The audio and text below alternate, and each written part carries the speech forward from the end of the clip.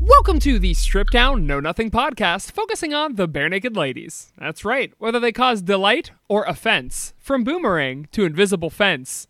We're It's All Been Done, the podcast. Forever imbued with all this boredom, it's my co-host Evan. Frankly, I'd be out the door if he hadn't sold my bike. It's my co-host Saker. I'm sorry about that, buddy. I needed the cash. Needed that sweet infusion of cash. That sweet infusion. Do you own a bike? I do. I own a bike, and my partner owns a bike, and we used to ride bikes a lot until we had a baby. Yeah, I don't think I've ridden a bike in 10 years, 15 years. Really? I rode them. I had them in undergrad because I used them to ride around campus a lot. Yeah. But then, once I was off campus, there was really no point to have a bike, and they were just took up so much space. Yeah, we have a hook in the garage. They don't take up any space. They're hanging on the wall. Well, this was back when I was apartmenting, and then then I just haven't bought another bike since then. That's problematic. Yeah, you live way out in the my partner and I can bike up to. There's a Barnes and Noble not far from us with a little coffee shop. So it used to be that we would bike up there, sit down, read with a coffee for a little while, then bike back, and it was a good time. But you live out in the true suburbs. There's nowhere you can even bike to that's a fun sit down store. I can bike to a lot of places. It's just I don't live in the suburbs per se. I'm in the belt, so the streets that are outside my house are not safe to ride bikes on because they're city streets. Yes, right? That's especially true. Like the intersection just down from my house has the most accidents of anywhere in the city. Is that period. true? Most fatal accidents, most fatal accidents. Yep, Cleveland and Morse. Wow. And people drive like mad folk here in this little neighborhood of mine. You're giving people some clues as to where you live. So listeners, if you're listening, Evan is in Columbus, we know that, somewhere near the intersection of Cleveland and Morse. So just keep an eye out. If you stalk that area, you'll be able to find. And I believe you've mentioned the name of your little village before even, haven't you? Why do you even pretend like this is a thing? Like anyone with just a modicum, anyone Gen Xer or Xennial with like a modicum of internet savvy, or any millennial could easily find me in 20 seconds on Google. Anyone with a digital childhood should just like plug that little jack into the back of their head, and then they're ready to go. They're ready to figure out exactly where I live.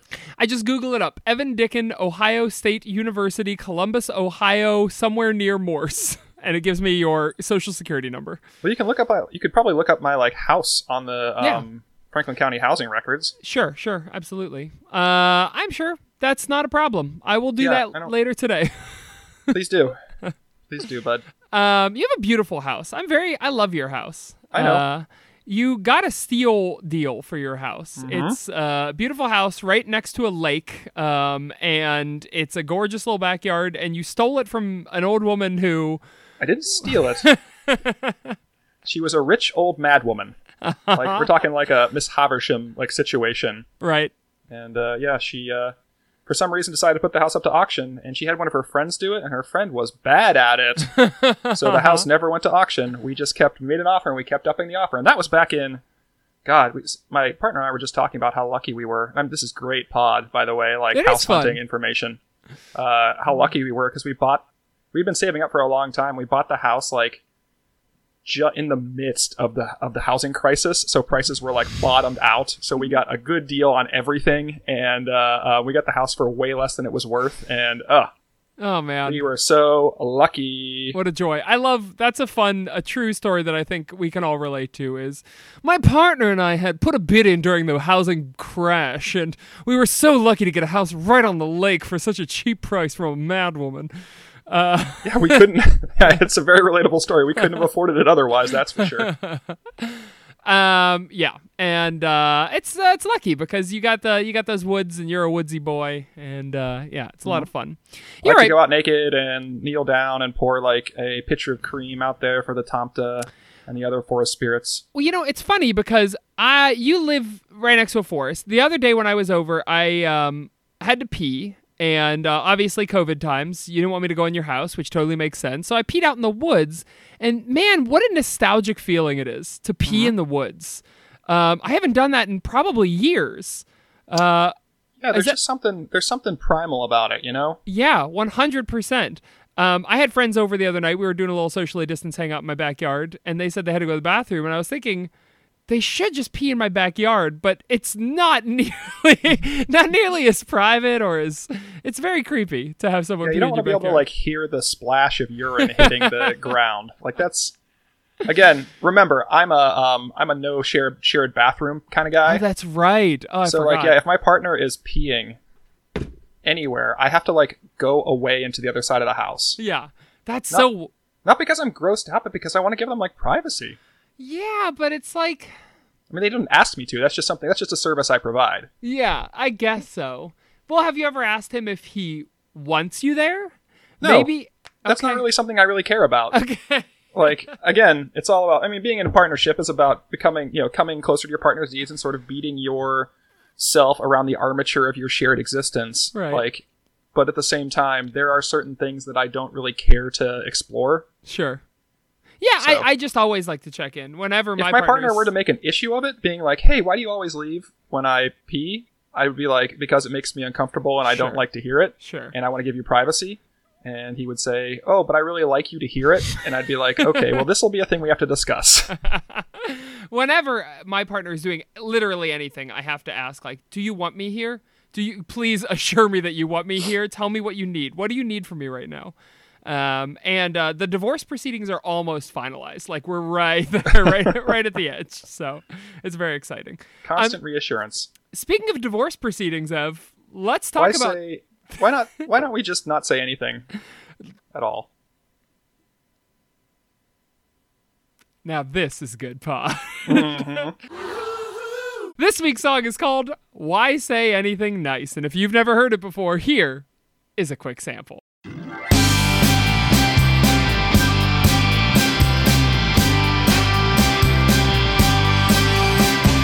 Why'd you put your dance shoes on if you didn't come to dance?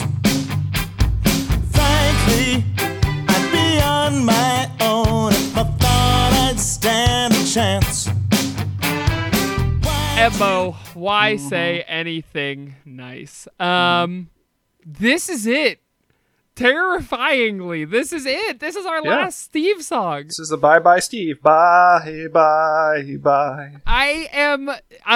Listening to this song, I legitimately got just a little bit sad that we would no longer have Stevie P in our lives. And it made me not like this song more because I'm like, this is the last song I get to hear Steve on, and it's a perfectly serviceable song. Like, it's not. I wouldn't call this a bad song. It's somewhere like the lower middle of the BNL oeuvre for me at the moment. But like, Okay. I wanted more. I wanted Well, more from Steve's last hurrah. That's I mean, funny. obviously he didn't know it. Sure. I feel like it pushed me in the opposite direction. I feel like because this was Steve's last song, I was like, Ooh, you I got all gotta- nostalgic. yeah, I got to enjoy it. Like, this is, it's Steve, so it's got to be good. Oh well, maybe this is finally the thing that pushes me over to nostalgia being a toxic impulse. If that, Yeah. like, you missing Steve made you like this song. Maybe so, because you're right. I think I wrote in my notes like it's a great, simple, rocky, fun song. I think you're right. Like it hits the notes that it needs to hit. I don't think it's a bad song at all. I think it's a fine song. But I don't know. I want to say there's nothing special about it, but then I immediately want to disagree with that because I think there are some things about it that are special and fun. It is perhaps one of the only songs on this album or the previous album with fully horn instrumentation, right? We have horns all And throughout the strings. song. And strings. Yeah, there's a lot going on here, which I think know. is great. And it is, but it also made me not like the song more because they were used, but in such a way that I didn't like. It was like, oh, they're just putting in horns. Oh, they're just putting in strings. Like I didn't feel like it added anything to it. It made me it bummed me out because I always like that's what it was. I wanted basically a up-tempo version of this song with a two-tone ska rhythm and horns. Like that's, and I kept thinking of this, how good this song could be with that for me. Again, Sure. if they did that, I don't think this song would be very good for anyone else but me, but I think I would have enjoyed it at like 1.5 speed. Like the upbeats with the guitar, and then throw those horns and strings in. I think that's Sure. a perfect mix. Do a lot of ska songs have strings in them? They can, Really? but mostly horns, Yeah, horns. okay, I And the was gonna strings say. were used. The strings weren't used orchestrally. They were used sort of like as a. Like a fiddle? Yeah, as a fiddle, but like as a as emphasis, the same way the horns were used. Okay. Like they weren't fronted; they were just Okay. used sort of as backing, Sure. which is fine. I mean, you can use strings that way too, obviously, but Right. so I think they would have been fine in the ska song because they sounded almost like horns in that context. They sounded almost like horns. The horns of the song? This song? No, the strings. Oh, the strings. I understand. Okay, got it. Yeah, I don't know. I thought that the use of the horns was kind of phenomenal because they did front them. So you just wanted them to be in the background this whole time, sort of, right? Just like chilling out and emphasizing. No, if this was a ska song, they would have fronted the shit out of those horns. Those horns would have those horns wouldn't just be blasting in at the end of each verse. They would be carrying the entire melody of the song. Sure. Okay. Yeah. Yeah, I suppose. Oh, so you're saying in this song they emphasized more than they carried. Correct. Interesting. Because both the orchestra or the strings and the horns, none of them are playing the melodic line. Yeah. They're just coming in like a Yeah. like at the end of stuff. Yeah. Okay. Yeah. Beyond my own, if I thought I'd stand a chance. Why'd you take your glasses off if you don't intend to fight? So, and they're adding augmentation, which is, again, no complaints from me there. But they're not being used. Sure. The part when you point that out that I noticed it the most is during the chorus when, number one, the chorus is pretty simple, which I don't know if I was a huge fan of the chorus. Just why say anything nice when you can say nothing at all twice? See, actually, we're gonna disagree on this too, because I think the chorus was Wow. the thing, because the way I judge a BNL chorus is if, like, I listen to the song, I don't know, 40, 50 times, whatever the fuck I listen to it, and then if, like, 3 days later, I'm, like, in the shower and the chorus pops into my head, it's a good chorus. And they did. It did. It popped in this morning. I found myself singing, "I'll do anything nice," like that in my shower, and I was like, oh, okay. Why say anything nice when you can say nothing at all? Yeah. And it but surprised me, too, because I didn't think it was a good chorus until it popped up again. That's interesting. That is definitely not my consideration because I still think about, like, isn't she beautiful? Shame on me. Like, Yeah, so you loved that chorus. yeah. Like, just because it sticks in my head to me doesn't mean that it's good. It just means that it was catchy, no. which the Bare Naked Ladies are fucking great at. But Well, that's the point of a chorus, right? Is to be catchy.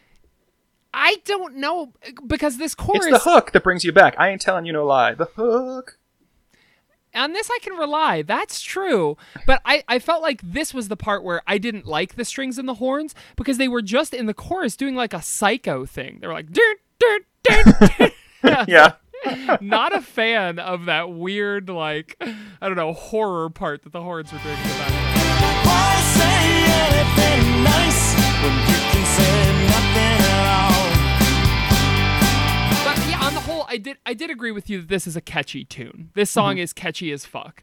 Even if it's just a classic Steve Bad Boyfriend song.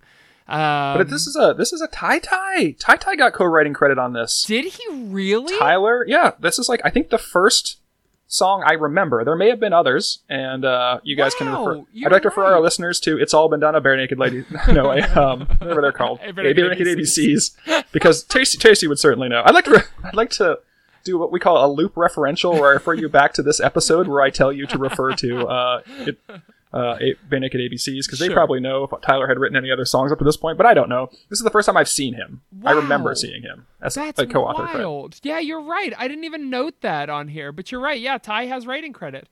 Good God. I'm wondering what he added or didn't. Huh. Yeah. You think he just added the woohoo-hoos at the end? Very possible. I really enjoyed those woohoo-hoos. And I was thinking maybe for this episode, I should replace our woohoo with that woohoo. Just, yeah. Do it. It's just an extreme callback to this specific podcast and nothing else. I feel like that woohoo was meant for us. This is Steve telling us goodbye, Evan, with his woohoo. Well, his last line, of course, is so apropos of Steve. Nothing at all. Nothing at all. Nothing at all.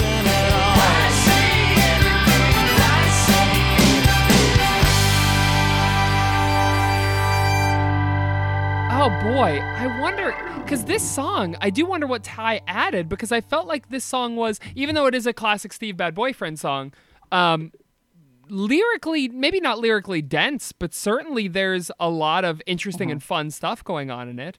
More than a lot of the songs on this album, I feel like it had things happening. The lyrics didn't do much for me. Really? Okay. Well, yeah, I feel like they were lost in... I mean, you get the gist of the song, right? By the end of the first stanza, you get the gist of the song, and then they don't do anything else for the whole song. Yeah, except just repeat basically the theme over and over again, which is again fine, but it's not something I'm gonna be like, oh, these lyrics are fucking, putting my tongue in her ear. Yeah, that is the golden standard of Bare Naked Ladies specificity. Bananas in Indiana. I loved like the pre-chorus parts. I really loved the like AAA BBB rhyme structure, like no screaming or fighting, no scratching or biting. We're just shaking hands. Good night. Da da da da da. That it felt very Dr. Seussian to me, like sullen and silent, emotionally divided. I waited a while. And... you mean sullen and silent like the ninjas. Yeah, the ninjas are sullen and silent. They're also holy shit. That's exactly emotionally violent. Sullen and silent, emotionally violent. Waited a while and nothing. Yeah, but I thought that was cool. I thought it was definitely a little deeper than, and I felt like that was an Ed touch maybe, because that seems like an Ed sort of like pack in the rhymes that he likes to do. And then giving it to Steve is a real sweetie move. And it could be a Ty thing, actually, because we don't know what Ty's style is. I do wonder what the fucking woo, if it was just the woo-hoo-hoos, or, yeah, I don't know. It could be, but I mean... don't know if they'd give somebody writing credit for being like, oh yeah, you need to add a woo-hoo-hoo right here, and a fa-fa-fa and a la-la-la. Love them. This is lyrically, let's talk lyrically for a minute, since we're there already. This is... obviously not intentional, but this is kind of our big emotional goodbye song to the Bare Naked Ladies, isn't it? I mean, it's about a breakup. It's about a fight. There are lines in here that are heartbreaking. Like, frankly, I'd be on my own if I thought I stood a chance. Like, Steve, buddy, I don't know. It's a goodbye song in the meanest way, I thought. Frankly, I'd be on my own if I thought I'd stand a chance. And the person in this song is not a nice person, I would say. I think that, lyrically, this is a guy that's itching to just fucking beat somebody up, right? Like, he'll say things like, "Why'd you take your glasses off? You didn't want to fight." I took them off to sleep. I took them off to kiss you. He seems more like somebody who's like a Midwestern all through and through, like wanting to, like, just being passive aggressive about everything. Sure. So I didn't see him as confrontational so much as wanting to confront someone, but being incapable of either emotionally, personally, culturally, societally, and just working out in different ways. And so these are two people just like forced to cohabitate that despise each other, that are just sniping at each other this whole fucking time. Yeah. I mean, I definitely saw that, but I also felt like there was some bubbling rage under the surface here. Oh, yeah. I mean, every Midwesterner is a fucking hole of bubbling rage. Sure. Yeah, this is a song about the things that you say in your head when you're pissed at your partner, but you never say out loud. Like, that's kind of the whole crux of this song. It's a song about two people who fight, but they don't really fight. It's just tense, and then they don't talk to each other. Right? Is that the crux of the song? Well, I think yes, and it's about them being sort of trapped in like a negative deferment loop, which is a term I just made up, which may be actually real or not, but like I'm sure there is an actual term for it, where you're so trapped in your own head and your relationship with your partner that you can't even recognize the good things in the relationship. Sure. So I think the chorus really hit that for me, like, why say anything nice when you can say nothing at all? So they're not even like, even when their partner does something that is worthy of praise, they just don't even recognize that because they're so focused on the negative. Sure. I mean, we literally pull that out in the lyrics. The flowers you sent meant nothing. After all the resentment, all the discontentment, the flowers you sent meant nothing. So, like, the partner is sending them like, clearly there's an olive branch, there's an apology, and he's just, like, still, like, ooh. Which made me think, because everything in the first two verses I agree with you, but then once we get to the bridge and that the kind of third verse, it's sort of a mini verse, like made this person into a sociopath for me a little bit, because the bridge is saying like, you know, when you apologize, you are making whatever it is less beautiful, I feel like, right? Because they're saying like, you know, say anything nice, a simple device that makes everything beautiful just ordinary. Nice, say anything nice, a simple device that makes everything beautiful, just ordinary. So like, if, you know, saying nice things is boring. It makes the beautiful dull. I feel like this person has no concept of other people. If I apologize, I will feel less joy because it will take the shine off this relationship. Like, I've known people like this, and it just feels very scary, I think. I definitely see that, Reed. I was thinking of it more in the context of like, he's like full of self-loathing, right? Yeah. So, and that he hates his relationship, so he's not willing to put work in. And when when he sees the other person putting work in, it makes him hate himself more. Yeah. And he's thinking like, I mean, because there have been relationships in the past where I've gotten into a fight with my significant other, and I've just been like, yeah, I'm pretty sure I'm wrong, but you know what? I don't care enough to even like apologize or do anything. Yeah. But the one of the first things I noticed in my relationship with my current partner is even when I'm wrong and I realize I'm like, yeah, I care about this relationship enough to like eat that humble pie and be like, yep, it's been 1 week since you looked at me, cocked your head to the side and said you're angry. Sure.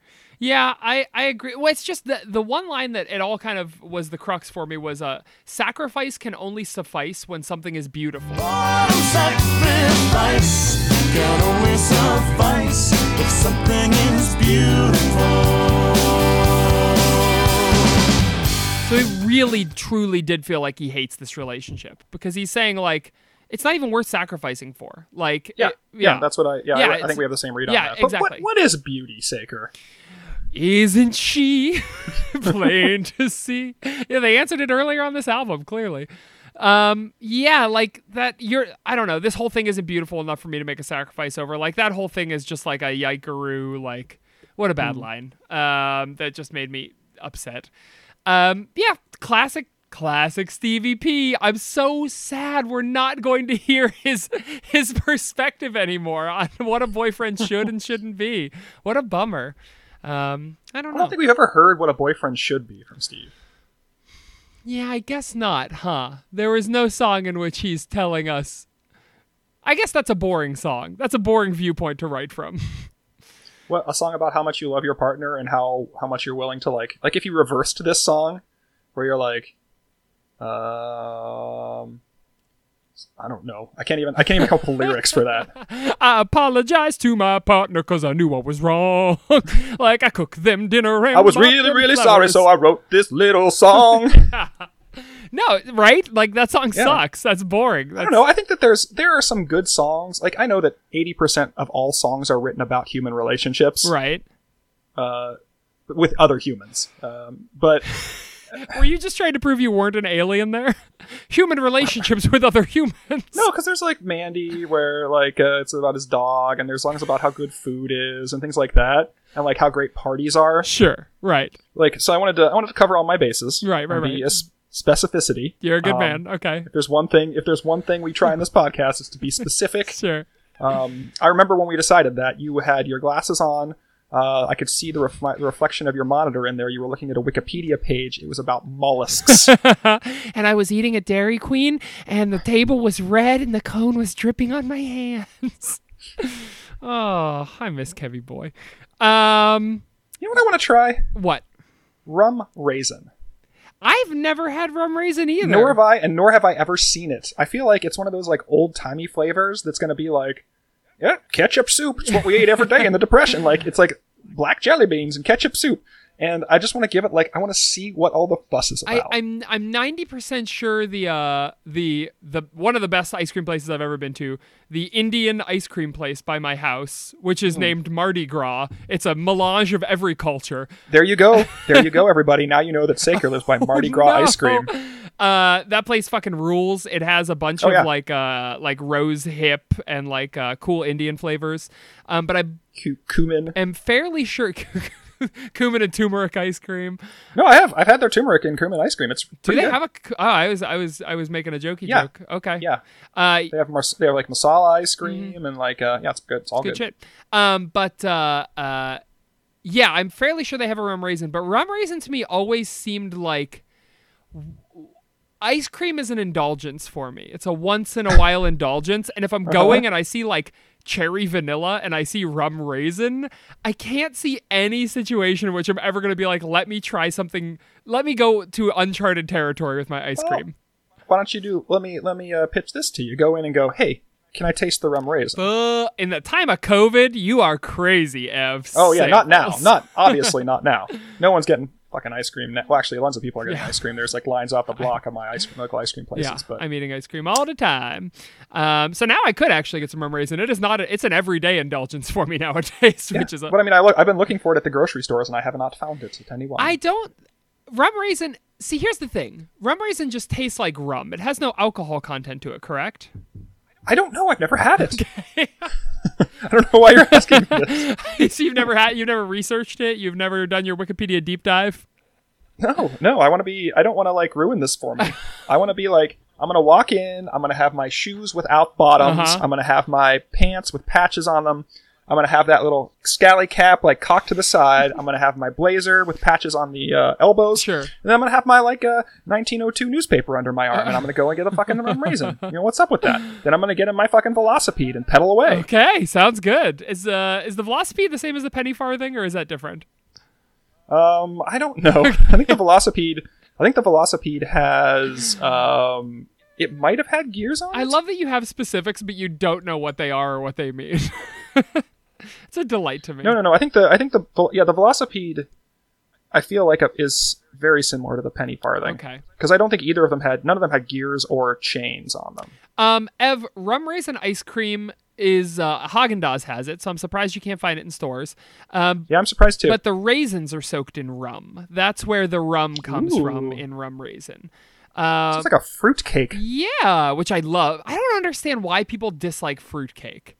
Like that, it's fruitcake fucking rules. I love. Yeah, it's pretty good. Yeah. I did last Christmas because my family is very British. Yeah. I did a like Christmas pudding, and that was awesome, but also kind of a nightmare. What's Christmas pudding? It's like a fruit cake that you cook over 12 days, and you like it's like a thick sort of gooey fruit cake, and it takes like a long time to prepare, and it's a 12 days of Christmas or whatever. It looks like shit. you cover it in hard sauce, which is like reduced rum and like sugar, and it was like, imagine if you can, the densest, gooeyest fruitcake you've ever had, soaked in icing, vaguely rum flavored icing. It was pretty good. That sounds incredible to me, but I will tell you, as I've just said, it looks like somebody sculpted truly a turd on a plate. Yeah, and like most British food, it looks like shit, but it was pretty good. Yeah, interesting. What was happening? So a penny farthing is a type of velocipede. Got it. Okay, good. I knew we were on the right track there. Yeah, there we go. Let's see. Now we know. Now you know. Now that's we what know. That's what our listeners come for is our sweet knowledge. There's one thing that I feel like I could have won up to the Bare Naked Ladies on this song, and that one up is this. There's some great harmonies in the song, especially in the pre-chorus segments, but there's that super long held beautiful on The Sacrifice Can Only Suffice When Something Is Beautiful, where they just hold it, and I feel like if the harmonies would have like blossomed and like beautiful, beautiful, beautiful, like that would have been awesome, and then it would have led into the big next part. But like it's just like a very small, minute harmony, and I'm not sure why they didn't. I know that they know better than I do. I just wanted some embellishment there. I'm surprised that they didn't do anything. Something is beautiful. But they do a lot of cool things with harmonies. I love the dueling ear harmonies in the ending when they're going from the left ear to the right ear back and forth, just saying why say anything nice. Nothing at all.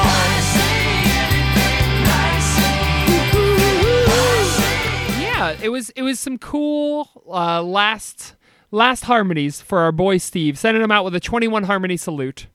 Thought it was very sweet of them. I'm sure that was their intention. Yeah. Ev, anything else about this song? Nope. The drop's coming. I got excited. I thought we were okay. Did you hear the live version of it? Yes, the Steve Live from Home 10. Yeah, with dude. 630 participants. Yeah, 600 participants at $10 each. Steve was making $6,000 a week at the height of Live from Home. Yeah, because it's just I'm sure he cuts a little to whatever like thing is ticketing this. Like he's paying like a percentage, but I mean he's still probably. I mean I can't imagine he's kicking up more than like $1,000 or something to these people.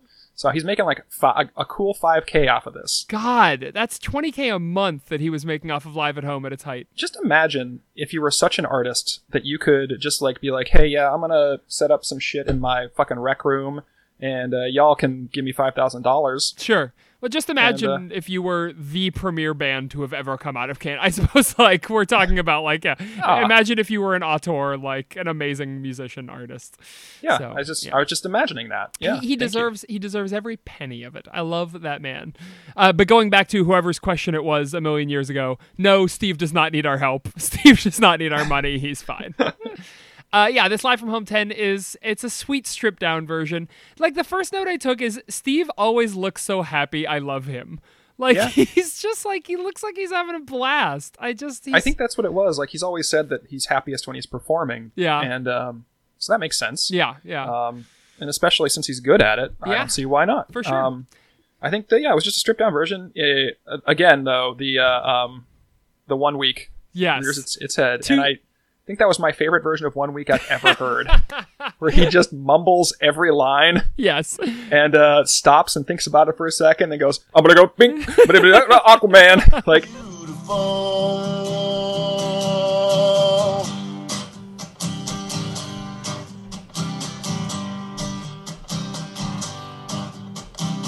hold it now, watch the hood wait, make a sharp thing. You think you're looking at Batman?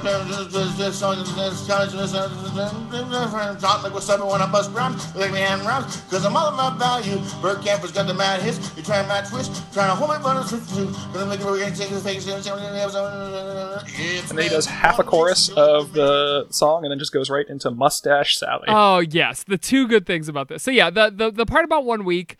I think he's clearly fucking it up on purpose. He's just the delight of a showman. But this does make me feel like, even if it's in a very backwards way, this song does remind him of BNL.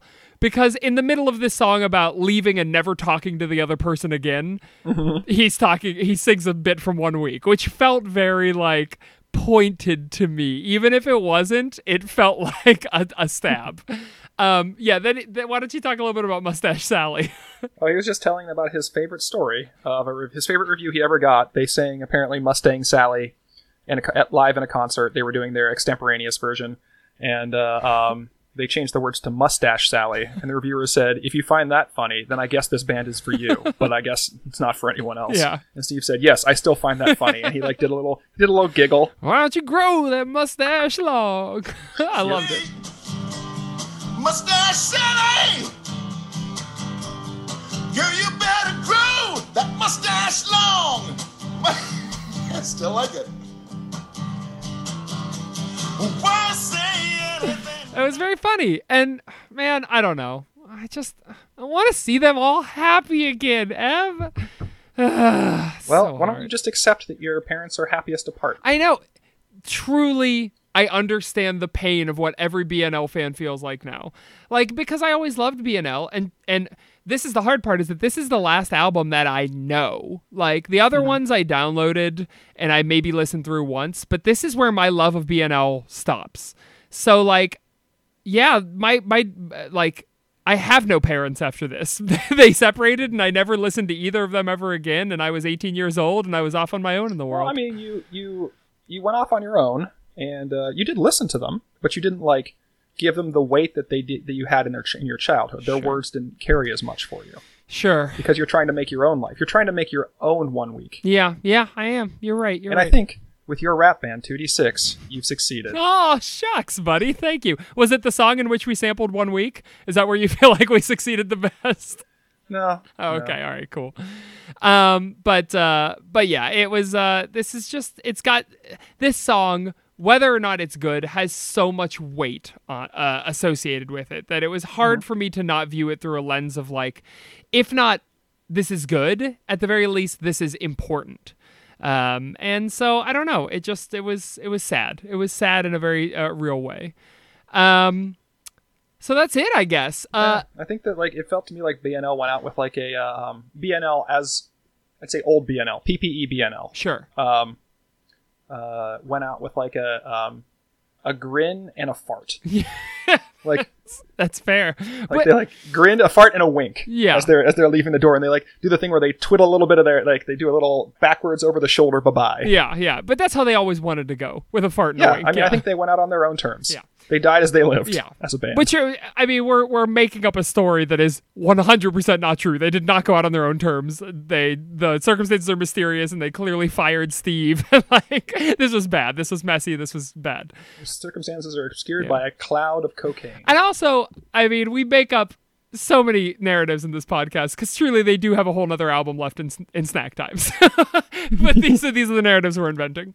So subscribe to our Patreon to hear our reviews of Snack Time. All right, Ev, why don't you tell me, since we have some, let me check. Yeah, we have some time right now. Why don't you tell me what dating sim this song is like? I'll try and be quick about it. Please. And I can, and I will, I do. This is about none other than Doki Doki Literature Club. I don't know if you're familiar with this. Yeah, absolutely. Famous. Yeah, this seemed like a very, very Saker type of game. Sure, absolutely. Have you played it? So here's the deal. It's not a long game. It's like an 8-hour game.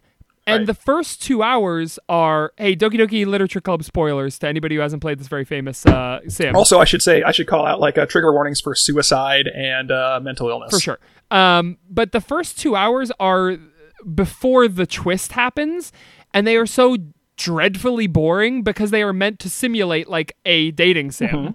And so it's just like, who do you want to Whoa, write? shots fired. Who do you want to write poems to? I'm writing a poem right now. Here is my poem I wrote. Ooh, this girl is so cute. So I couldn't get to the prestige. Like I couldn't get to the part where the game gets good because I just was like, I have so many things I could be doing right now. So Well, it's a visual novel, so just watch a Let's Play and skip to the part where it gets good. truly I could. And I think I have watched clips from And it you before. can, and you will, And you I do. do. You did.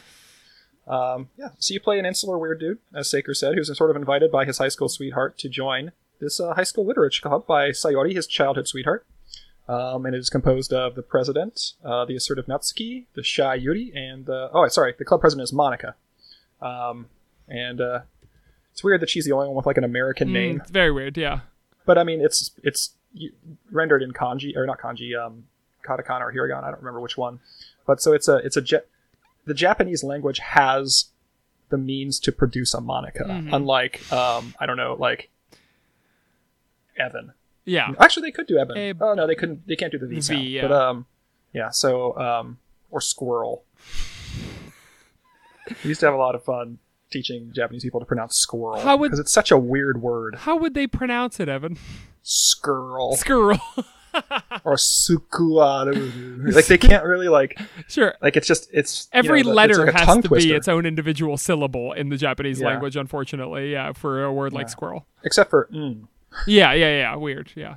things that make you go Anyway, so you're just like Saker said, the first like 2 hours are just a boring simulation of this game where you're just kind of doing, I want to say like dating sim platitudes. Like it's meant to be incredibly sort of sappy and silly And tropey, and yeah. ridiculous. Yeah. But it also achieves that.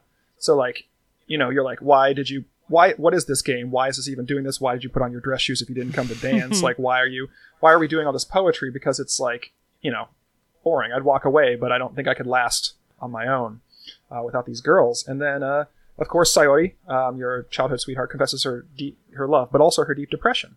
And later that week, Monica shows you a poem that is sort of a really dark poem about, and repeatedly orders someone to get out of her head.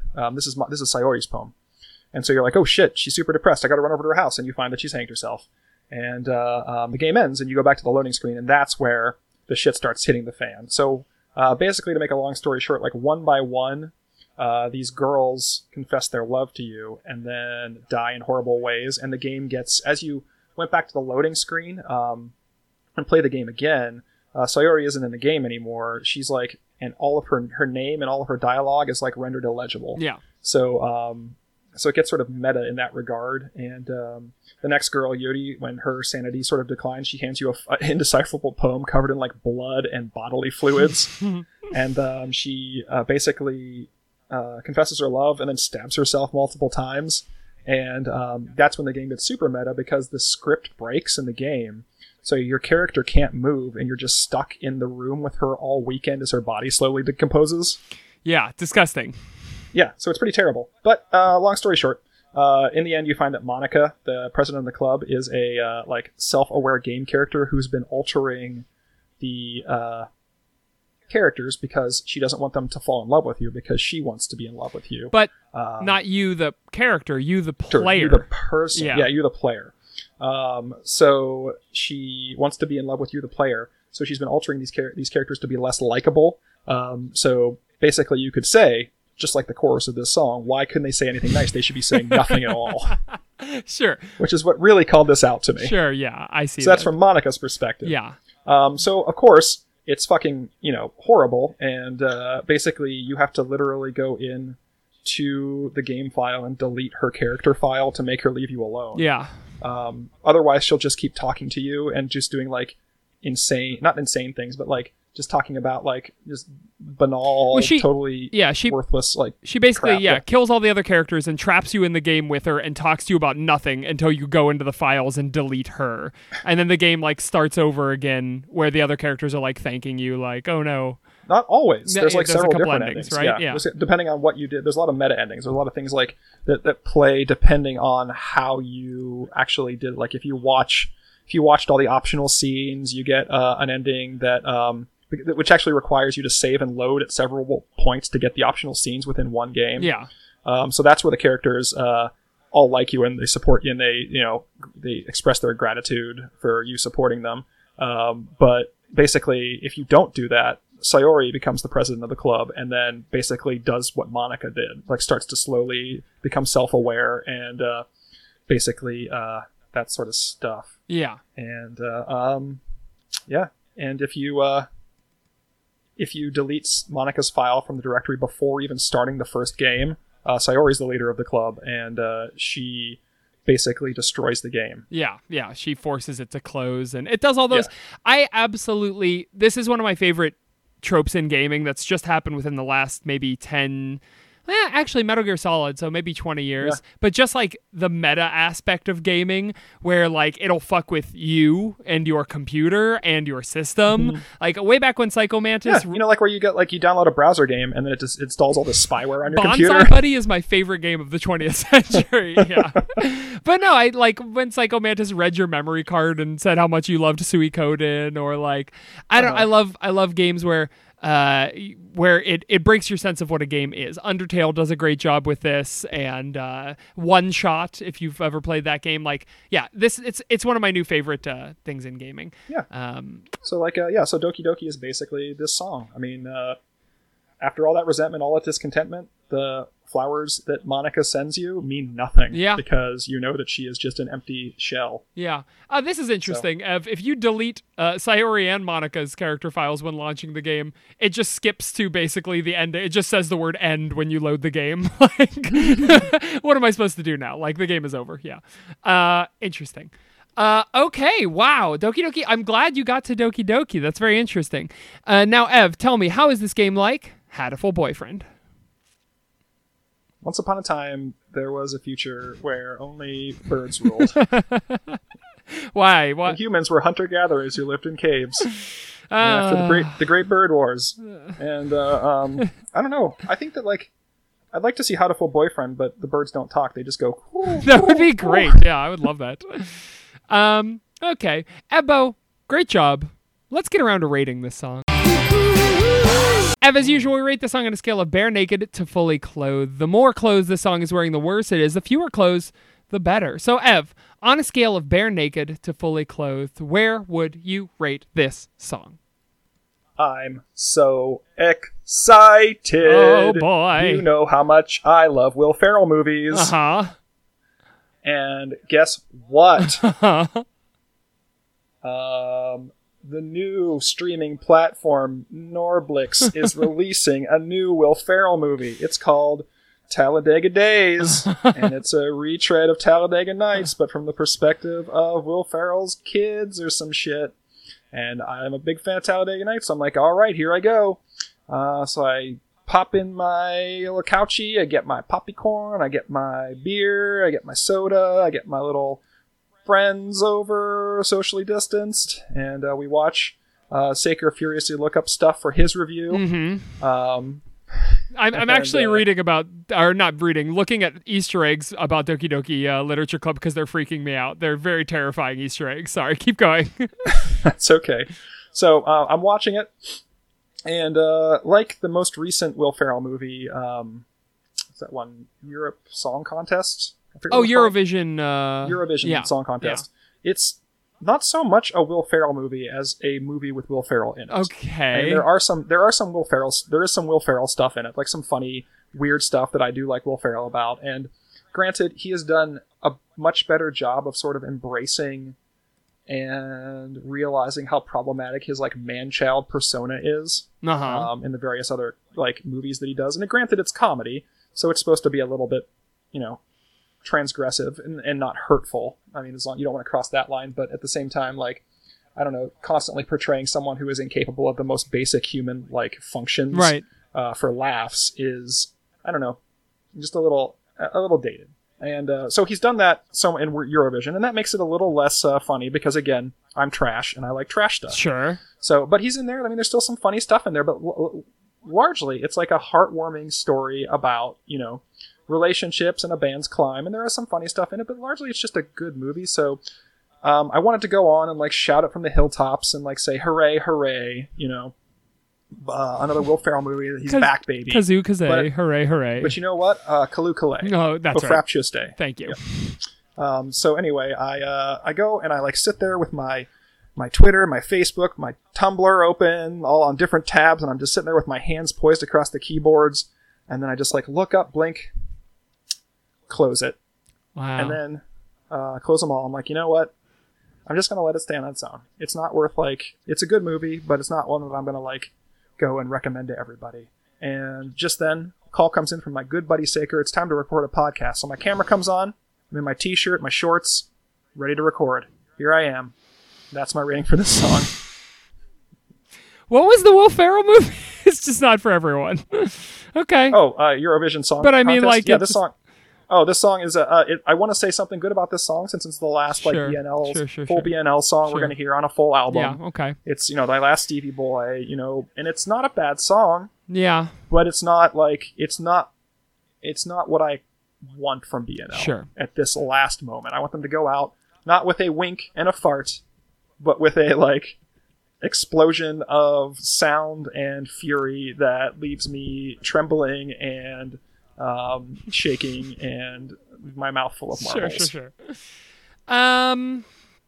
For me, I think my friend Evan says, "Hey, buddy, come over. We're going to have socially distant movie night in my backyard, setting up chairs. I'm ordering the pizzas. Bring over a cake.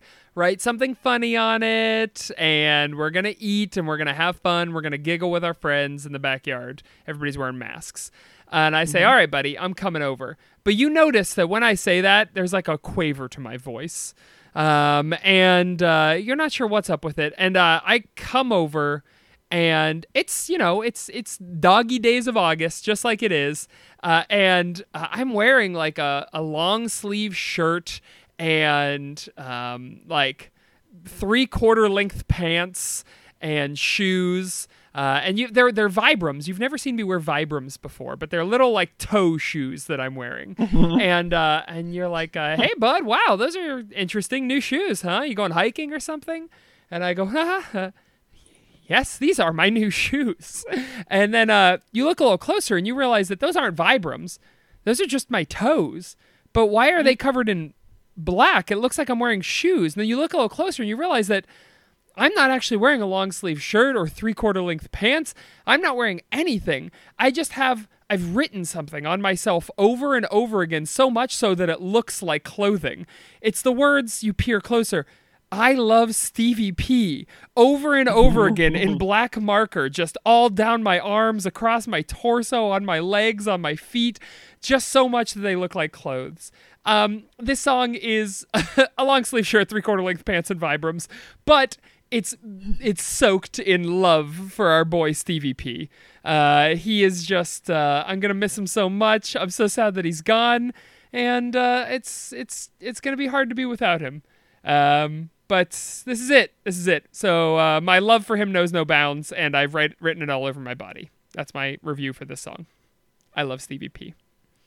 Ebbo, we're going to be right back with more It's All Been Done, a Barenaked Ladies podcast. Hey, Evan. Yes? I'm sorry, who is this? I'm so used to you just saying something and starting a conversation that when you just said yes, true panic flitted across my mind. New podcast, who dis? If you had to do a new podcast, somebody forced you at gunpoint to do a podcast about a subject that you care about, would you do it about Japanese history? What's the Ev podcast? I wouldn't do it about Japanese history because I feel like I know a lot about Japanese history, but I feel like the only people who would listen to it were people who know more about Japanese history than me, Sure. and I would just get fucking mercilessly trolled. Sure, yeah, that makes sense. Because I'm going to be honest, I still read Japanese history books, but it's been 10 years since I studied Japanese history in earnest. Right, okay. So what would your podcast be about?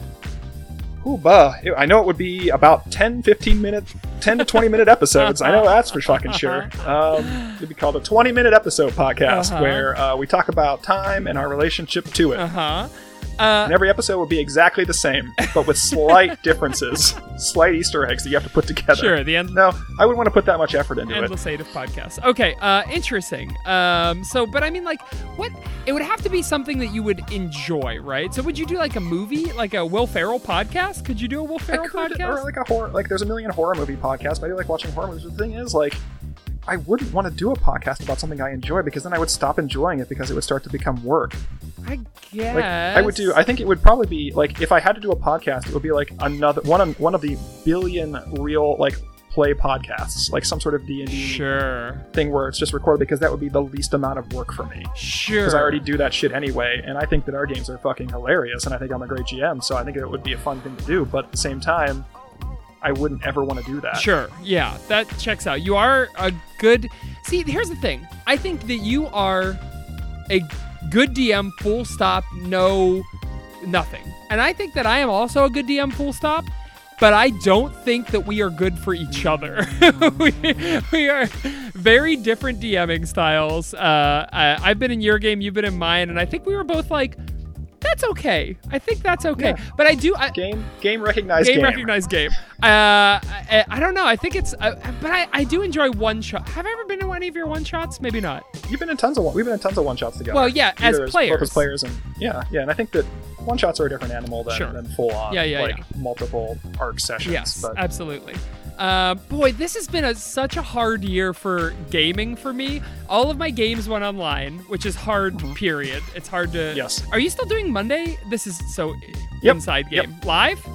Or over internet? No. Okay. No. Everything's over Zoom. Okay. Yeah. You might have done a backyard game. But like... no, my brother is not capable. Sure. Yes, of course. He's immunocompromised, yes. So I wouldn't want to even see him in person. I didn't even think about that. But all the gaming conventions were canceled. You have a thing that you were going to restart this November that you used to do every year that got canceled, a little gaming fest that you did at your house. Like, this has been the worst year for gaming. What a bummer. Yeah, but I mean, we'll rise from the ashes like the phoenix of Brangar. I know. When Magar, the betrayer of Gabon, was placed in the Bladed Citadel. As everyone knows. As everyone knows. I think that's one of my favorite fucking... You talked about gaming conventions, and I was thinking more of like conventions and like the conventions of gamers thing, and I think that's my favorite thing, where somebody will like genuinely like sit you down and tell you a fucking rambling story with like so many inside jokes. Right. And that's what I'd probably do. A podcast like Game Mastering 201. Oh, I like because that. There's all those like game mastering, like, oh, here's the basics you need to know to be a game master. Sure.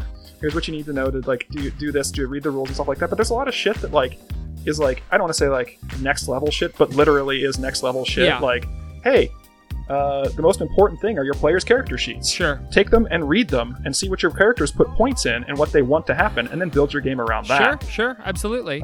There's lots of like little shit that I've learned over 25 years of running games. Yeah.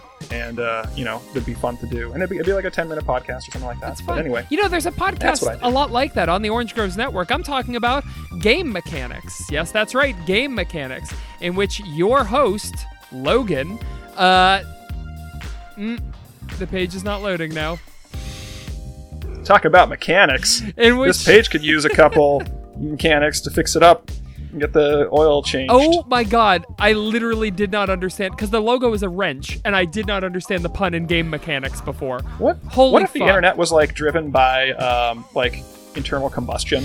So like you had to like crank start your computer. That'd be so like the whole time you're on it, it's just like pounding away. Jesus Christ, no podcast would exist. In which I know, it'd be such a nightmare. In which your host Logan brings an industry insider on every episode to talk about different aspects of role-playing games. Logan's had on Mark Shepard, Reese Bennett, Will Yule, Greg Leatherman, Sean Gomes, all the popular people that you know and love best. Leatherman is a great last name. Oh, it certainly is. How about Nathan Blades? That's somebody he's had on the show. Wow. That's... Okay, so there's straw manning somebody. Uh-huh. There's steel manning somebody. What is leather manning somebody's argument? What is steel manning somebody? I know straw Steel manning is presenting someone's argument in the best possible light. Oh, okay. Whereas straw manning is presenting somebody's argument in the worst possible light. Leather manning someone's argument is like revamping it until it's the best version of what it could possibly be. It's hanging it out in the sun for a long time. Is that not it? I think that's kind of like steel manning. I think leather manning is revamping someone's argument in such a way that it is useful but hard to chew and swallow. So like you do it in such a way that the points are valid, but the person listening to them will not accept them. Sure. Yes, that makes sense. Or Leatherman. So I see a lot of that on Facebook, like where somebody will like, well, actually, that's fake news, and here's what's actually happening, and then post like something from some not even Snopes, but like a research paper or something like that, in response to some idiot gibbering about some MAGA thing, and they'll just be like, double down, fake news, garbage, and like so. They are presenting the argument in the best possible light, but in such a way that they know the other person is never going to swallow it. Yes, absolutely. I believe that just happened to my partner and a mutual friend of ours last night. Leather manning. I think leather manning is presenting an argument in such a way that it warms the other person. It makes them feel warm, but also badass. Like a leather jacket. I mean, it could be. It's like a leather pants. Like the argument is, it fits them, but it's so tight they can't find a way out of it. Yes, absolutely. Yeah, leather manning. Have to get cut out of this argument. Leather manning someone is when you I think it has something to do with the BDSM community. Yeah. I don't know exactly, but I can tell you that much. And I mean, as long as it's when you engage in an argument with a consenting partner, and you both end up having a good time, but it's all done in DMs. My kink is, I want to be the wrong person in this argument, and I want you to be right, and I really want you to berate me when I'm wrong. Okay, so I'm gonna talk about the Postal Service, and I just want you to present me with these fucking facts and just whip me with them. Okay, I want you to leatherman me here. Just fucking lacerate me. Yeah, wow. Anyway, Game Mechanics is on the Season 1 break, but Game Mechanics will return. So check it out. You can binge Season 1 right now, all 11 episodes, only on the Orange Groves Podcast Network. And we're back with more It's All Been Done, a Bare Naked Ladies podcast. Now's the time of the show when we spin this wheel and see which segment we come up with. Last episode we spun it 5 times. Let's see if we do any better this time. Everything old is new again. Score a scene from media with this song. So, it's a song about not talking to each other. A song about how passive aggressiveness is the way to get things done. What movie, what TV show just takes place is so Midwestern? I'm thinking this might be a scene from the Drew Carey Show or from Jesus. Like, I just feel like this is such a Ohio. Like, god damn. maybe this is the theme song from the Drew Carey Show. Why'd you put your dress shoes on? So let's see. I don't know. What's a scene in which two people are not talking to each other? I feel like it's gonna be thousands. maybe like in Stranger Things, where no. maybe a scene in a romantic comedy where, like, because I always kind of go to montages with these in my brain, but it's sort of that Act 2 thing where, you know, the guy has done something to piss off the girl, and so now they're not talking to each other, and we get these individual scenes of them both looking sad and thinking about one another and what their relationship could have been before Act 3 when they get back together. Dane Cook's The Comeback Kid, or whatever that fucking one movie that Dane Cook was in. I didn't know Dane Cook was in a movie. Yeah, remember there was that like brief moment where like arena comedian Dane Cook was like, they were pushing him as like not a heartthrob, but like a romantic comedy guy. Like somebody who could be in romantic comedy. Was he in Dan in real life? No, that's totally wrong. No, he was in the only one I remember him from, and this is a movie I've never seen, even when I was doing the romantic comedies reads. Or maybe I did. Maybe this is why I'm remembering it. That's possible. My life is a fucking desert. The winds of time shape my recollection. He was in Dan in real life, by the way. Yeah. So, I didn't doubt you. He was in Mystery Men. Yeah, but I mean, that's not a romantic comedy. This is like, okay, you're right. A comedy where it's like him and I don't remember the female lead. It was it might have been, what's her name, from. This is good content. Good pod. Jessica Alba. Maybe? This is true. Anyway, yeah, he's like the guy who, whenever you date him, the next person after you break up with him, the next person you meet will be your true love. Good luck, Chuck. Good luck, Chuck. Good luck. Chuck is such a name. Yeah. Nicknames are so fucking weird. Why? It's Charles to Chuck. Yeah, but Chuck just sounds horrible. Yeah, well, it reminds me of meat immediately, right? I mean, I guess is that your immediate thought about Chuck? No, up Chuck is what I think. Sure, absolutely. What's up, Chuck? Yeah. The movie with Dane Cook. It's a sequel to Good Luck, Chuck. What's up, Chuck? I don't remember you talking about this at all. Women find their one true love after having sex with a dentist named Chuck. Jesus, that's... Yeah, so he was so Dane Cook just, I guess, didn't have enough charisma to pull it off and didn't end up... But anyway, I think this song is about Guardians of the Galaxy. What scene from Guardians of the Galaxy could be... I said that, and here I go. You know, like where Chris Pratt, I don't even remember his Starbug or whatever his name is. Yeah, okay. It's something like Mr. Star. Yeah, the 5-point man, Mr. Star. That's right. Star of David.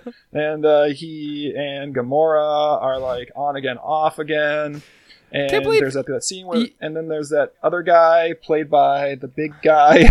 You remember Gamora out of Star-Lord, out of Drax. You remember Gamora. Yeah, there we go, Drax. What a fucking memory you have. This is what I fucking rely on you for, these names, Saker. Okay. And you just let me like twist in the wind like a fucking idiot. See, I thought this was a bit. I thought that's what we were doing here. I'm trying to help you here. I'm trying to save the day.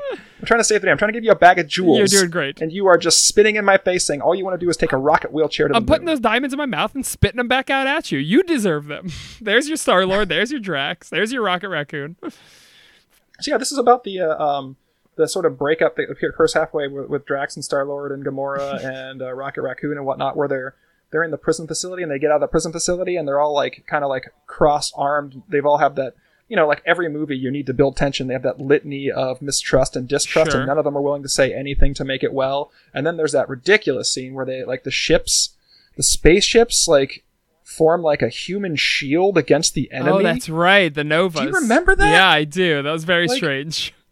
Yeah, like, I don't know, man. I just don't know. Like, Yeah. there's some points, I don't remember hating that movie, but there was at that point where I was unable to suspend my disbelief for a space movie about weird talking raccoons and giant groups. Oh, that's a shame. Groups. Yeah. Yeah, okay. All right, interesting. So this is the scene where they're forming the human shield against the aliens. Why'd you? This is the scene where they're all apart and then they come back. this is the scene before any of that final like denouement happens that like brings them all back together because they have to stop, I don't know, some villain who's made up like Galactus's like former Lieutenant Joe Bob Briggs or something like that. Sure. Like, here's a guy. Yeah. Okay. Fair enough. He's super bad and he has a Buster Sword. Sure. That sounds correct. All right. We gotta stop him from doing all that bad stuff. Oh no. Hey guys, quit all the bad stuff you're doing. Cool. So, Guardians of the Galaxy. Everything old is new again. Thanks, Wheel, for nothing. Yeah, fuck off, Wheel. Now's the time in the show when we answer an email from our friends, our fans, our saucy little Splatoons. This is an email from our friend Macaulay.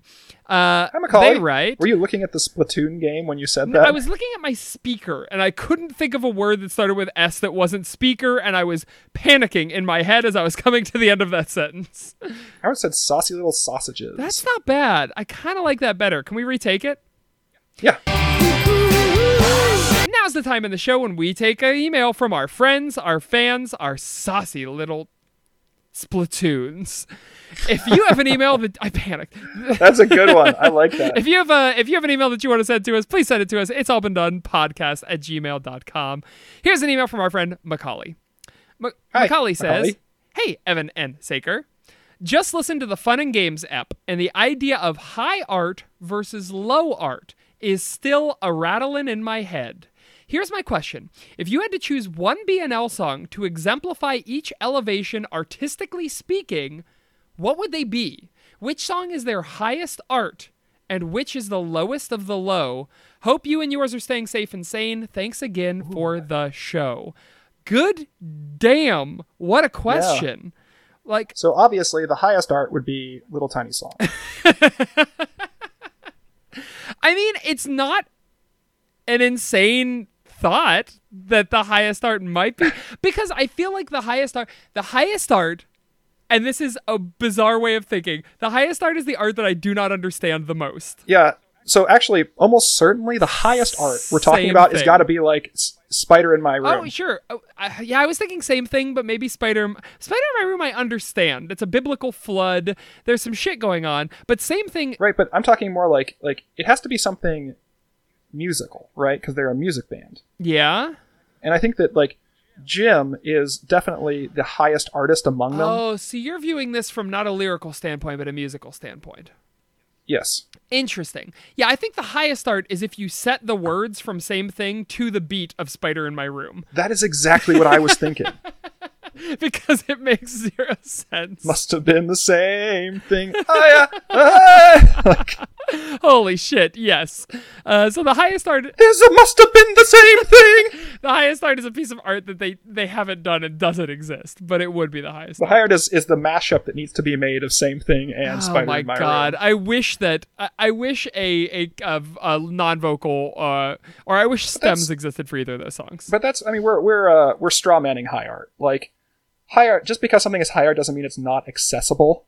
But at the same time, we've got this popular conception that high art is something, to me, the perfect thing of high art is something that's accessible to, you know, people who aren't necessarily in the know with regards to that particular art, but also can be appreciated by people who are skilled in that particular art for its technical or, you know, aesthetic or anything merits. Yeah. So I think that the perfect piece of high art, and this is and high art and low art are, as Macaulay said, are just sort of like social distinctions that we sort of plop onto something like genre, post haste, and you know, like, well, I mean, people consider like Shakespeare high art, but at the same time, it's all fart jokes. Sure, right? And it's interesting because I think we view theater as high art, but we only view it as high art. I mean, you watch Hamilton, and it's like a hip opera, but it's only high art because rich people are the only people that can afford it, right? So our conception of high art is definitely a classist conception, I think. Oh, 100%. 100%. So let me paint a picture for you,